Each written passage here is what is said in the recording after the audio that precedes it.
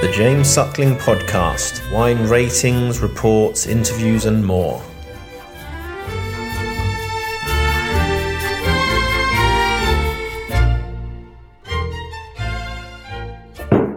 Hey, James. Hey, how are you? Good. How are you doing? Very well. Good morning. Yeah, good morning for you guys. Just getting your day going, huh? Yeah, nothing better than taste. Yesterday, I tasted 29 wines at 8:30 with Brennan. So, okay, well, let's. I don't know if you got the message, but we've actually already tasted the Zunu, so we can just taste the wines.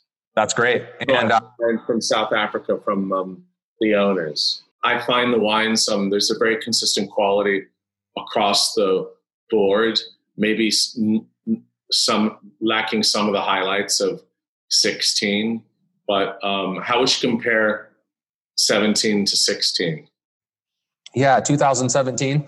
So 16 is very interesting, and you just tell me if I'm taking too long on this because I'm kind of a geeky guy. So 2016 is a little deceiving on paper, and again, I won't spend too long on it, but if you look at like the total heat accumulation in 2016 for Washington State and compare it to other warmer years like 14, 15, it looks like the heat accumulation is comparable, but it's a little deceiving because like Mr. Bob Betz likes to say, it's not just about total accumulation, it's about distribution, kind of how you get your heat, right?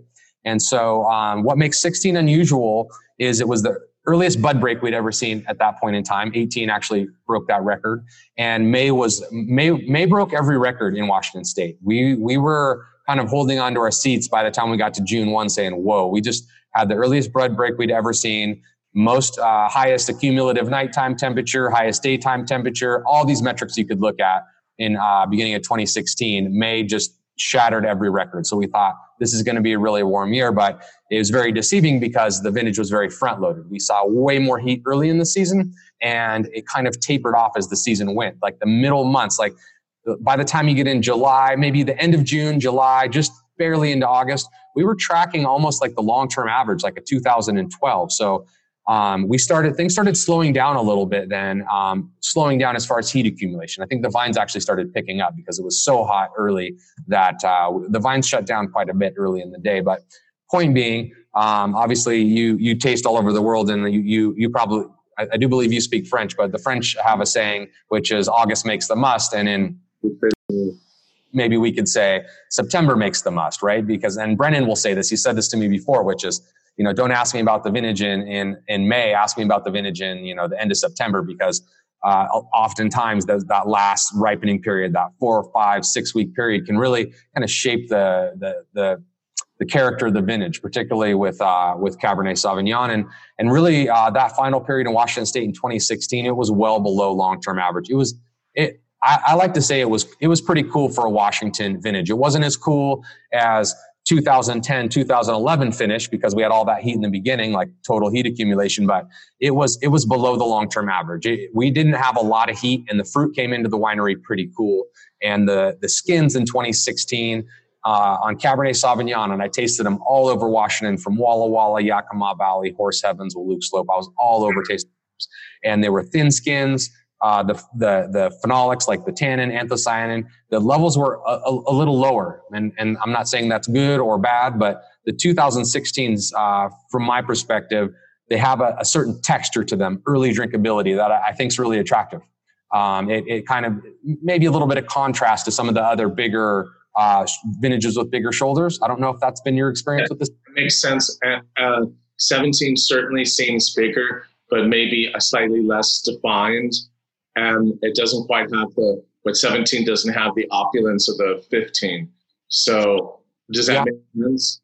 It makes a lot of sense. 15 was a bit of a roller coaster ride. We had some big heat in 15. We realized some pretty big, post 100 degree days, like stretches of them in 15. And in 17, we had been predicted to hit days like that, but they never materialized. I don't know if Brennan or anybody else had mentioned it, but we had a smoke layer come in during. He mentioned that. Yeah, it would have been. There was about 3, 8, 9 day stretches in August and then into September where this sounds ridiculous, but we were predicted to hit 108 near Benton City, Red Mountain. We were supposed to hit like 107 down in the Horsehaven Hills near the river. And, I feel bad in a way because I know a lot of people suffered from the smoke, like up in north of us in British Columbia and down in the Columbia Gorge, but it actually saved our butt. It really buffered us from that big heat that we never realized it. So instead of hitting 107, 108, those days we hit 101. And you obviously know the difference between hitting 101 and 107 is there's an ocean of difference. So then 18 is really, an incredible vintage compared to all the other ones, compared to 15, 16, 17. It really is. It really is. And I would love to spend some time talking with you about 18 too. So last week I did a vineyard run and I hit most of the Yakima Valley, and I took notes because I especially the growers that have been doing it a long time, I really like to pick their brain and say, hey, how did you see the vintage, the 2018 vintage? Because I have my own ideas about it, kind of where my vantage point was on it. And so I kind of collected a lot of data from growers. So 2018 was, you could just, as a winemaker grower, by the time we got to the end of the season, I have to assume that in our little world, it must have been maybe the Southern Rhone felt like in 2016, where the grapes tasted just like otherworldly, and the cuvées and the fermentations just tasted like nothing I'd ever seen. And doesn't mean that's always going to be good, but like the colors were just on fire. I think there was just a lot of buzz in Woodinville. That's where we make wine, and Walla Walla, I'm sure as well. But anyhow, what kind of led us to that point in 2018? I was talking with Mike Sauer again on my trip last week at Red Willow Vineyard. He takes meticulous notes during the harvest season. And so I kind of wanted to just capture all that I could from him, especially when it was still a little fresh in his mind. And we had a very dry winter. It did not get particularly cold. I want to say he said 11 degrees Fahrenheit was the coldest it got out at Red Willow, which is a pretty mild winter. And we had kind of almost an average bud break time in 2018. But what made it a little different is this is going to sound strange because people don't usually talk about it, but despite the fact that most of Washington State is on drip irrigation, hydric stress is still actually a pretty big deal for us, because just because we can use drip irrigation to give vines water doesn't mean that if we're low on groundwater, ground moisture, we're still going to feel hydric stress like Burgundy or Bordeaux or some place like that. We might not suffer from it as much, but we will certainly feel it. We'll see it in the vines. The canopies will be lighter. And that is exactly the case in 2018. We went in with having a very dry winter, mild winter, that we had bud break about a normal time period.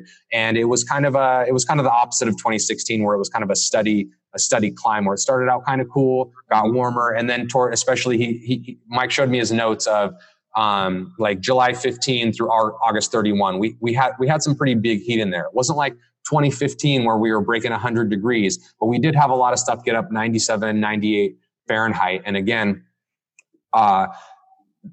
just to give you like the unfiltered deal on Washington 2018, a lot of, I think, picking decisions, not just in Washington, but Oregon as well, were based on, we started getting a little bit of dehydration early in the season. And I think for a lot of us, no matter what part of the world you're making wine in, that's kind of a signal saying, hey, we're going to lose some freshness in the wines. And so strangely, I think you've probably heard people talking about all kinds of different metrics that they consider when they're trying to decide when to pick grapes. But that was something that we certainly went up against in Washington State, whether you're talking about Cabernet, Merlot, Syrah.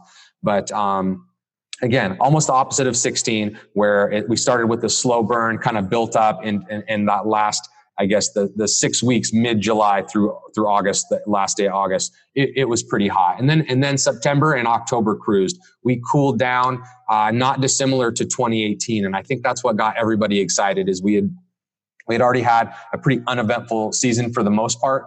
In 2018, we had a lot of warmth in that 6 week period. So we had sugar accumulation getting there. Our acidities were already starting to get down there, and then it cooled down. So whenever you have a vintage like that in Washington State, I think you get to see a lot of stylistic diversity, because you could be somebody like, I don't know, Betz family, and we're trying to pick a little bit on the earlier side of the spectrum. Maybe we're trying to pick Cabernet, September 20th. And then you could have some folks that maybe want to pick out October 20th, like Cool Cedar Creek. And I think everybody can kind of get in where they want to fit in that pick schedule because the weather's good. It's cool. Things are not moving too quickly. Brix is not climbing too quickly. So 2018 did kind of team up to be a pretty special vintage. Yeah. And that gave you a chance to make wines that are ripe, but at the same time have a lovely freshness and are not dominated just by pure fruit character. They can really tell, they can tell where they're from. Why is Cabernet Sauvignon not better known in Washington compared to, say, Merlot or Syrah when you make such beautiful, balanced wines? That's a good question. That is a good question. I think you might have said something about that when you visited a couple of seasons ago, because I think when you showed up, when you visit, you were thinking more about other grapes, Malbec, which is amazing here. Of course, we know that, and Syrah and grapes like that. But it is, I think you have Cool Cedar Creek that kind of gets some attention outside of our local area with Cabernet, but there's not a lot of producers that are quite, I don't know. I mean, we're Washington State. I love living here, working here. It's exciting because we do have a lot of the world still yet to conquer and show our wines. But that's a good question. I'm not exactly sure why that is, but I hope we can change it. I think we get a lot of questions about that. People will ask Bob a lot, or when he's in interviews, and they'll say, "Hey, what's the future of Washington State? What is it going to be known for? What grape are we going to stand on?" And he's always going to say Cabernet Sauvignon. So, yeah. But keep on doing it. So it's like they're very beautiful and different than California. Have a whole different sensibility to it, and so I think that's really cool. Thank you. Yeah. And I think if you think about Cabernet Sauvignon and where it's grown, I mean, the most famous places for good reason. You think of Bordeaux, you think of Napa. Washington's a very different climate to grow Cabernet Sauvignon in. I mean, Napa, of course, you have that Mediterranean, classified as Mediterranean climate where you have those very warm nights and warm days. And then Bordeaux, with its proximity to the ocean, which these things obviously know, I'm just pointing it out, it's maritime influenced. Well, Washington State's inland continental, with the kind of people like to say larger diurnal shift, which is true, higher daytime temps and cooler nights. So it's kind of different. I like to think it's different for a reason, because it's a different climate. You don't find Cabernet Sauvignon growing in an inland continental climate too often. So maybe that is part of it.